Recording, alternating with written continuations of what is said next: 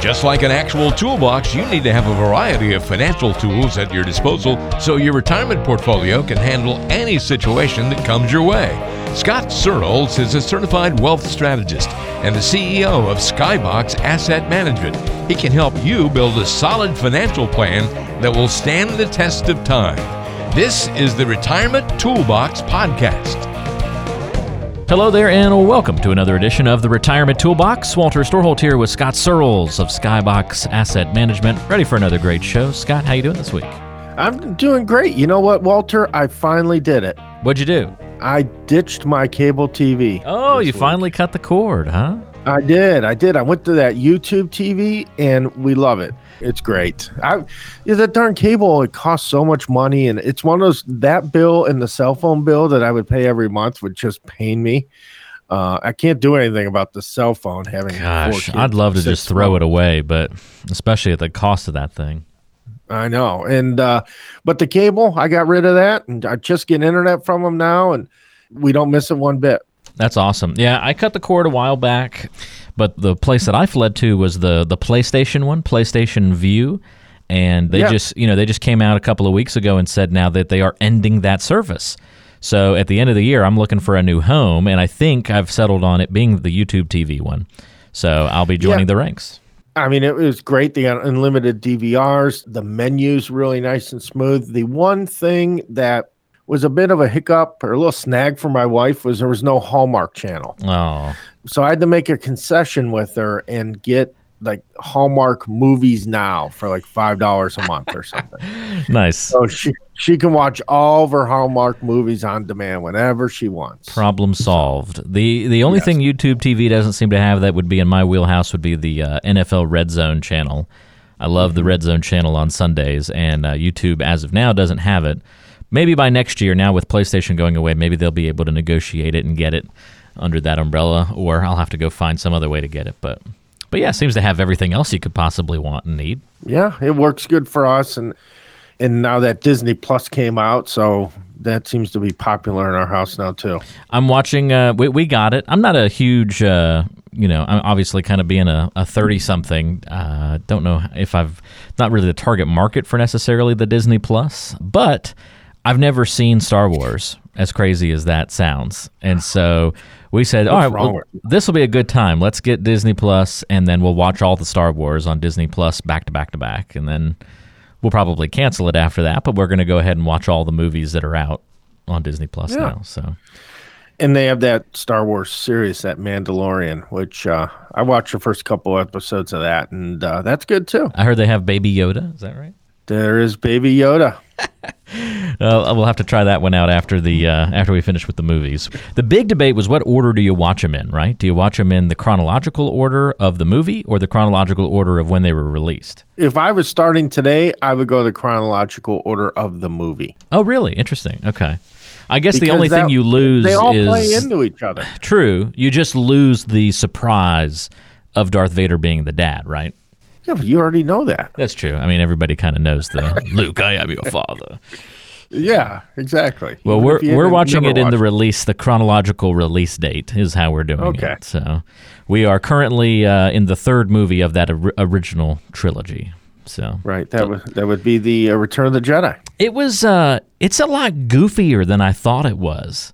That was probably the weakest of all of them, I think. The third one? Now, we just started it, so we're not very far into it, although the whole first 30 minutes is very goofy with the kind of all the monsters, and of course we're looking at through the lens of 2019, not 1980 or 83, I think maybe that one came out, so it maybe wasn't as goofy back then, but even the first two movies just had a lot more goofiness in them than I thought they would have, I guess, that's all. I'm not criticizing, I was just surprised. I thought it was a more serious, action movie, but it still has a lot of humor and whatnot in it. So it's good. But they're all great. I've enjoyed it so far. Yeah. For any movie to go back 40 some years later and watch it, for it to still kind of hold water to this day is impressive. So, absolutely. Yeah. All right. Enough Star Wars talk. Let's get into the meat and potatoes of the day here, Scott. We've got lots of good things to talk about. I've got a question on the docket from Helen before we wrap up today that we're going to get to. Helen's got some curiosity about the tax implications of a 401k rollover, so we're going to ask and answer her question on today's show, plus more. But we want to talk primarily today about Social Security. Now, I know, Scott, a lot of the folks that you're meeting with, they're not relying on Social Security to be the end-all, be-all of their financial plan, but yet it still serves an important role and is an important element of the entire process. And there are some major misunderstandings that we see kind of perpetuated whenever we talk about Social Security. So we've taken the top 5 Social Security misunderstandings, listed them out, and we're going to cover them on today's show. And the first one, I think, is that there's this common misunderstanding that Social Security is going broke. And I guess the kind of conclusion from that, Scott, is that it's going to be gone. It's going to disappear. Once it goes broke, it's going to be no more. How do you kind of respond to folks that have that mindset? Well, Walter, you have to have a little background about Social Security. And obviously, I deal a lot with Social Security. I've taught classes on it.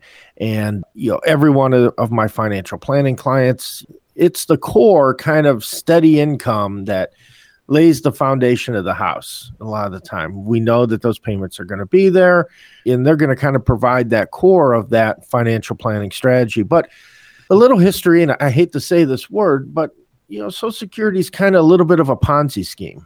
And what I mean by that is that money that comes in now is used to pay current people on Social Security. So when Social Security started back in 1935, there were 42 workers for every one retiree. And the earliest that you could get benefits was 65. But the average life expectancy in 1935, Walter, can you guess what it is? 1935? Oh, what was it? Probably like in the 60s or something like that? 62. 62. So okay. most people, that's lower than I would have thought. I would have thought maybe upper 60s, yeah. Yeah, most people only collected Social Security for 2 years. So the Ponzi scheme worked awesome. It was a great strategy. But today, there's only 3 workers for every one retiree on Social Security. You can file at age 62 now, and the average years that people are collecting Social Security are 23. 23. So from 2 to 23. Yes. So now that Ponzi scheme that was developed back in 1935, fast forward to 2019, it's flipped upside down. It's not working. So what's happening is that Social Security, is starting to run low on cash. Now, there's been several times the government has dipped into Social Security's reserve and things like that, but it's certainly not going broke. The Social Security Budget Office, every year they kind of do a report that they issue out that tells you, the financial health of Social Security. And most people don't realize that right now, Social Security, the way it is now, can pay 100% of the payments for everybody all the way through to 2033. So a lot of people are retiring today. That's going to give them, 14 years before, if no changes are made. But even in 2034, they can still pay 79% of the benefits without any changes. And that lasts all the way to 2089, where it drops to 73%. Ooh, so there is money there. We continue to have money flowing into it, but it does need to be tweaked and fixed, and whether that's going to be reduced benefits for people that are younger now, but people that are getting ready to retire or retired, they certainly don't have anything to worry about, and they're going to continue to receive their Social Security, and it's not going broke. So that's interesting data. I did not know that it was truly could stretch that long with just essentially some reduction in what would be available to pay out, or I guess there's other solutions. We'll probably talk about them here in a minute of extending when you can start taking those benefits to kind of counteract that shortfall. But it's not as dramatic as maybe the word going broke sounds, is what you're trying to tell me. No, not at all. No, the people that are collecting Social Security aren't going to be living in a box on the side of the road. Okay. That's good to know. Very helpful. All right, so that's one misunderstanding about Social Security, and that has some layers in it for sure that we'll continue to unpack. Another one here, Scott, is this assumption. Whether you believe in it going broke or have that initial assumption or not, there are those out there who say, you know what, starting Social Security as early as possible is pretty much the best option. Like, everybody should just probably go and do that. Get it while you can. Yeah. Well, Walter, I had a guy that came in my office just a couple weeks ago, and he came in, he was already 65 or so. And he said that he started his Social Security at age 62. And I said, really, why did you do that? And he said, well, it's because, if I don't start getting it right away, it may not be there for me to get. So I want to get it while I can, because I could die tomorrow. And, that is a logical conclusion, a valid point. Yeah, I can't really fault somebody for that perspective. No, if you would die tomorrow and you'd never taken Social Security, you wouldn't be able to take advantage of the money you had paid in, but your spouse would. And then, people don't realize that your spouse can get your benefit, even if they had not worked or had a lot less of Social Security payment. So your family will benefit from that. But even that aside, usually in most cases, it does pay to wait. And we'll tackle this a little bit later, but you can defer Social Security all the way to age 70. And then at that point, Social Security stops accumulating. Your benefit stops going up. So if you take it at age 70 and you live, life expectancy now is a lot longer than it used to be, and you live to 85, more than likely you're going to be collecting a lot more over your lifetime from Social Security than you would if you took the reduced payment and took it earlier. So there's a lot of factors that come into play. What your spousal situation, how much are they getting? Should your spouse defer, take later? Should they take earlier? Full retirement age for most people now is 66 in a few months. But there's a lot that goes into the planning of it. And that's why seeing a professional when it comes to doing some of these Social Security strategies is extremely helpful. And you can really get an idea of what your situation is and how to maximize that the best. Well, since we're there, why don't you take it to that next point, which is the other end of that spectrum. So you've got one camp that says, hey, take Social Security as early as possible. The other says, no, you got to maximize it. Delay Social Security for as long as you can. Yeah, and again, I think everybody's situation's different. And every conversation that I have with someone that we're doing a retirement plan is we talk about their health and their family history. Because if you have a sickness or something where you feel you are not going to live into your 80s, taking Social Security earlier might be a better option for you. If you're not married and you don't have a spouse to continue to receive those benefits after you pass away, maybe that, it would make sense for you to take it early. So, sometimes I have people that say, my father, my mother, my uncle, everybody passed away at 62. Well, and they were all from heart disease or something, and I've got a bad ticker. Well, then maybe it would make sense for us to, take it early. But in most cases, like we said before, waiting all the way to 70 to start taking those Social Security benefits in most situations are going to produce the most amount of money for you in your retirement. So we're talking about Social Security on today's show. It's one of the important topics of retirement and financial planning, and it's a good reminder to you that if you need more education about some of the things that we talk about here on the podcast or about Social Security, maybe it's about income planning or taxes and fees and commissions, those kinds of base level topics. If you need more education and information about those, or you're just sort of new to this whole financial or retirement planning realm, a great chance for me to remind you to check out the tax-free retirement toolkit that Scott has put together. It's packed with lots of great information, special reports, and other tidbits and pieces that are going to help you learn about the financial world, about retirement, some of the mistakes that others make, how we can learn from those mistakes. It's a free physical box that Scott will send to you. Again, it's the tax-free retirement toolkit. And I just want to remind you, if you want to get that, go to skyboxasset.com. Again, go to skyboxasset.com, and you'll see there on the page how to get the Retirement Rescue Toolkit. Or if you're a texter, you can text the word tax-free.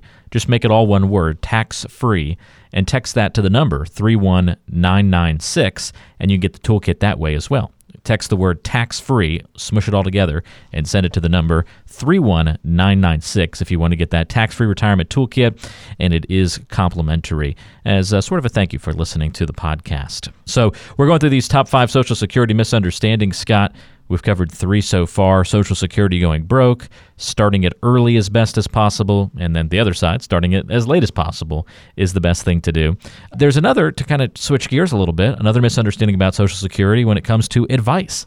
A lot of people think you can just go down to the Social Security Administration, and not only are they lay out your options for you, but they'll help you choose the best strategy. Yeah, I hear this all the time. People are like, yeah, I got to set an appointment at the Social Security office and go down there and figure out what I'm going to do.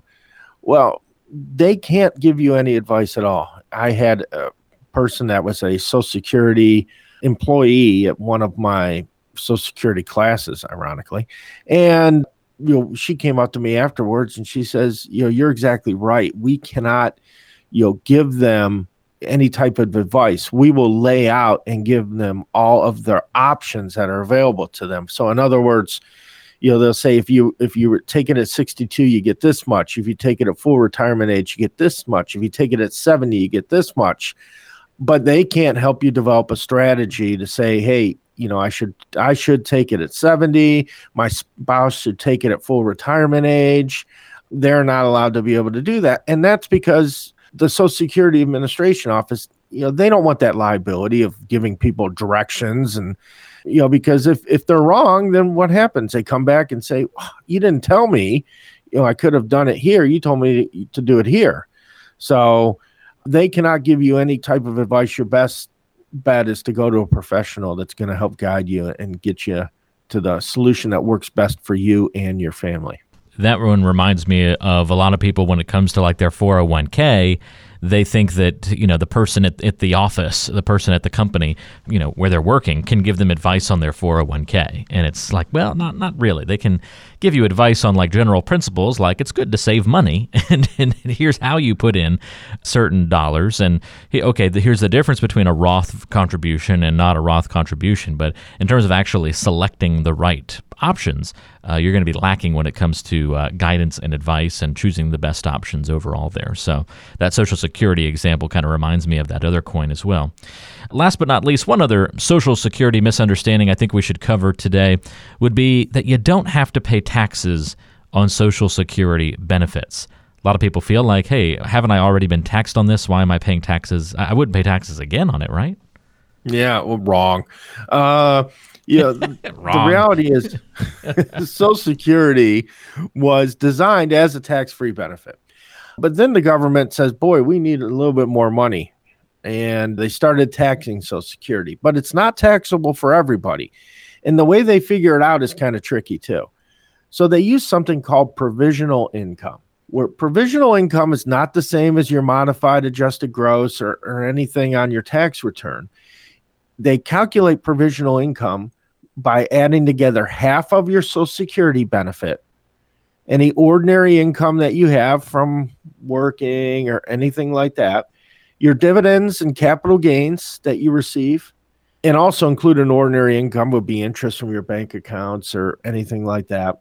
And then any non-taxable interest too. So a lot of people say, well, I have municipal bonds. Well, no, municipal bonds interest is counted towards provisional income, including half your Social Security benefit. So when you get over $44,000 of provisional income, which includes half your Social Security benefit, 85% of that Social Security is going to be taxable. That's the most they can tax is 85, though.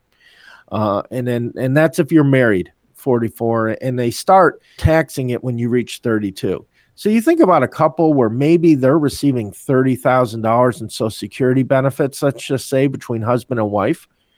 Already they're at $15,000 in provisional income. Then they start adding in some other, maybe they start taking, interest from their bank accounts or money out of their IRAs. Before they know it, they're in that taxable range. And just for everybody out there that's single, the numbers are 24 and 34 for single people. So they're going to start taxing you at 24,000, and then you're going to reach 85 at 34.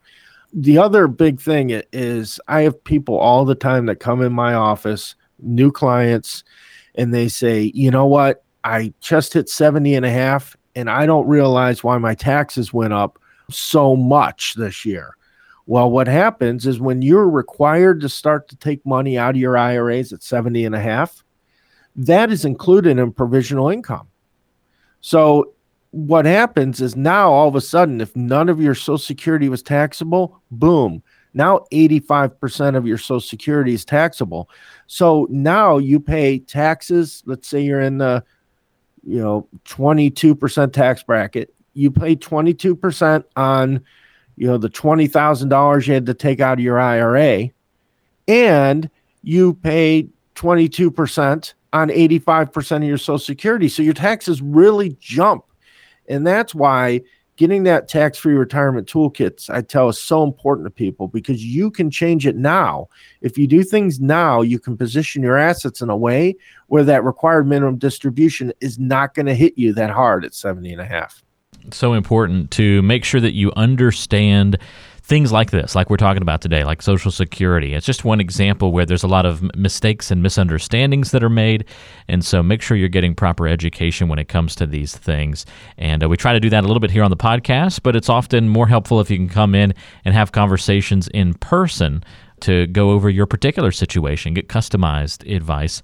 You can always do that if you want to reach out to Scott Searles by calling 888-742-0111. Again, 888-742-0111. And you can always go to skyboxasset.com as well. That's skyboxasset.com to find the tax-free retirement toolkit or to schedule a time to meet as well. skyboxasset.com. Well, thanks for walking us through those Social Security misunderstandings, Scott. Very helpful information today, and we very much appreciate it. But now it's time to turn the page and get to know you a little bit better. It's getting to know you time. So my fun question for you this time around, Scott, on getting to know you is to inquire about the farthest you've ever been away from home. Assuming home is Ohio, I guess.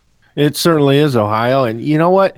I'm ashamed that, well, I'm not really ashamed to say, but probably the farthest I've been away from home, geographic-wise, would probably be California. Never gone to Europe. I've been to Canada, but being in Cleveland, Canada's not that far. And then, been down to Florida and all around the United States. Been down to Mexico, but I think Cleveland to California may be the farthest. Where in Mexico did you go? That's the key. Cabo San Lucas, so maybe it is a little farther.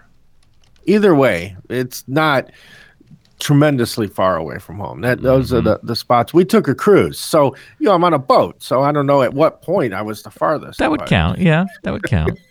I think Cabo is probably farther. It's pretty close than California. It's probably close because of the way Ohio kind of falls. It kind of falls in between. But yeah, either one. No, you know what? Now that I think about it, probably because it would be, Cabo is on that west coast of Mexico. So not only would I kind of go to California, but then I'd have to go south. Yeah. To get down there. So, all right, I'm changing my answer, Walter. To Cabo. We're going to go. Yeah, that's where we're going. Wait, where was the cruise now? Does the cruise override it? Yeah, well, the cruise started in, I think we left out of Texas. Does that make sense? Out of Texas? Yeah, there's, I think a lot of cruises leave out of Houston. Well, the one we went on a couple cruises, but I think that one actually left out of San Diego or LA or something. Okay. Gotcha. Yeah, with that one. So, yeah, I'm changing my answer, but still, there you go. Never gone to Europe. I would love to. My wife's not a big fan of flying over water. So kind of limits our choices sometimes. You'll have to do you could fly north and go over Alaska and then just do the little bridge. You're only over water for a second to get over into Russia, then fly all the way over land through Russia to get to Europe. It'd be kind of a roundabout way to do it, but I'd have to be Richie Rich and have a private plane, though, to send me that way, because I'm sure the airlines are going straight there. That's right. If you can negotiate with the pilots, then go that route. I don't know about Europe, but I do know that when I went to China, we actually flew, you would think you would go across the Pacific Ocean, but we actually flew over the North Pole. It actually was shorter to get to China that direction than it was to go over the Pacific, yeah. So we were actually over land most of the time. We were only over the ocean, they're kind of past the North Pole for just a little bit.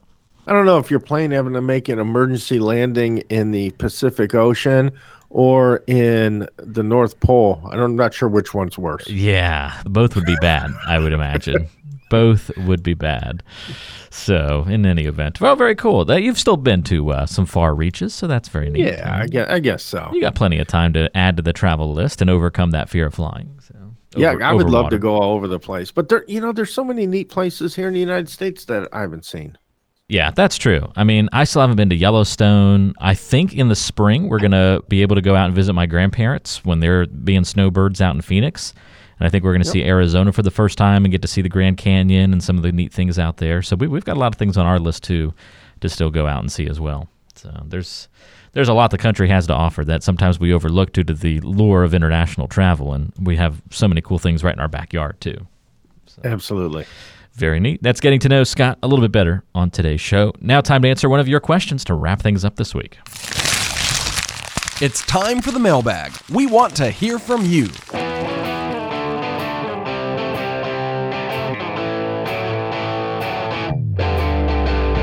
So our question this week on the mailbag comes to us from Helen, and Helen is in Brecksville and says, are there really no tax implications to rolling over my 401k?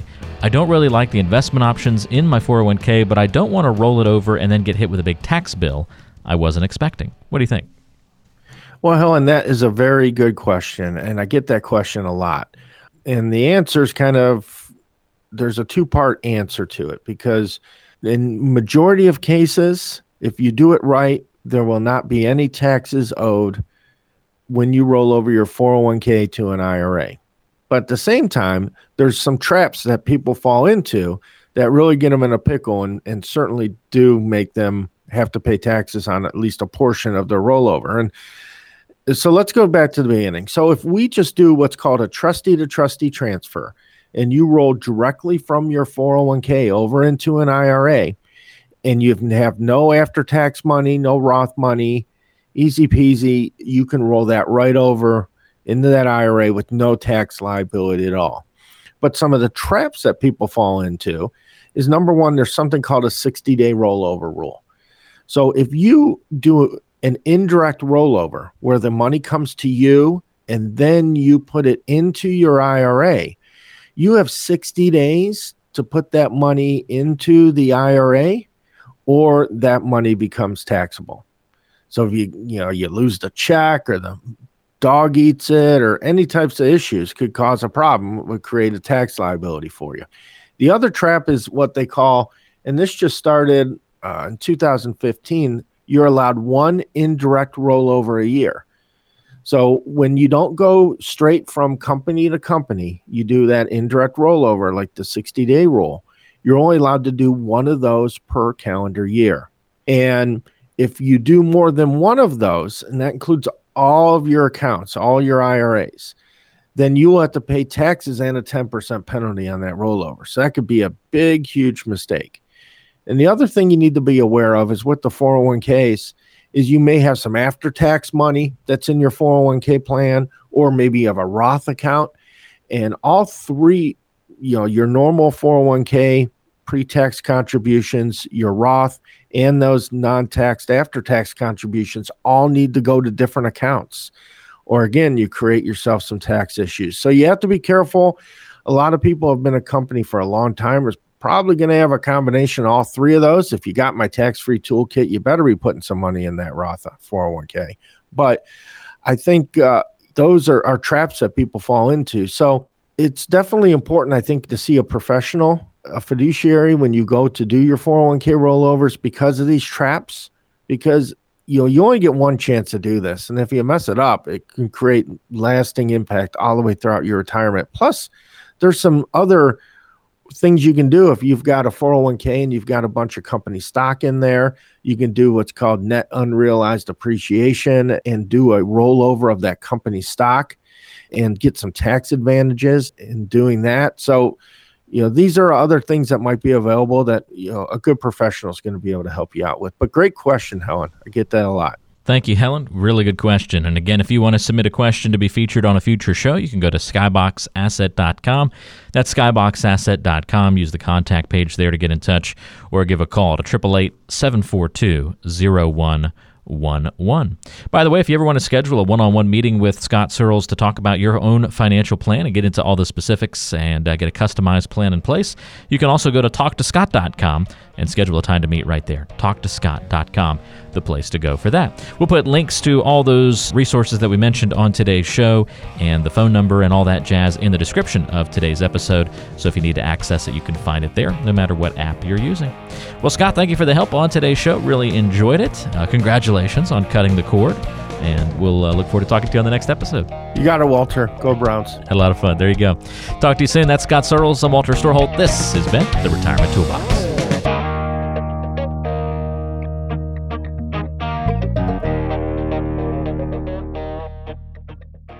Investment advisory services provided by Skybox Asset Management, LLC.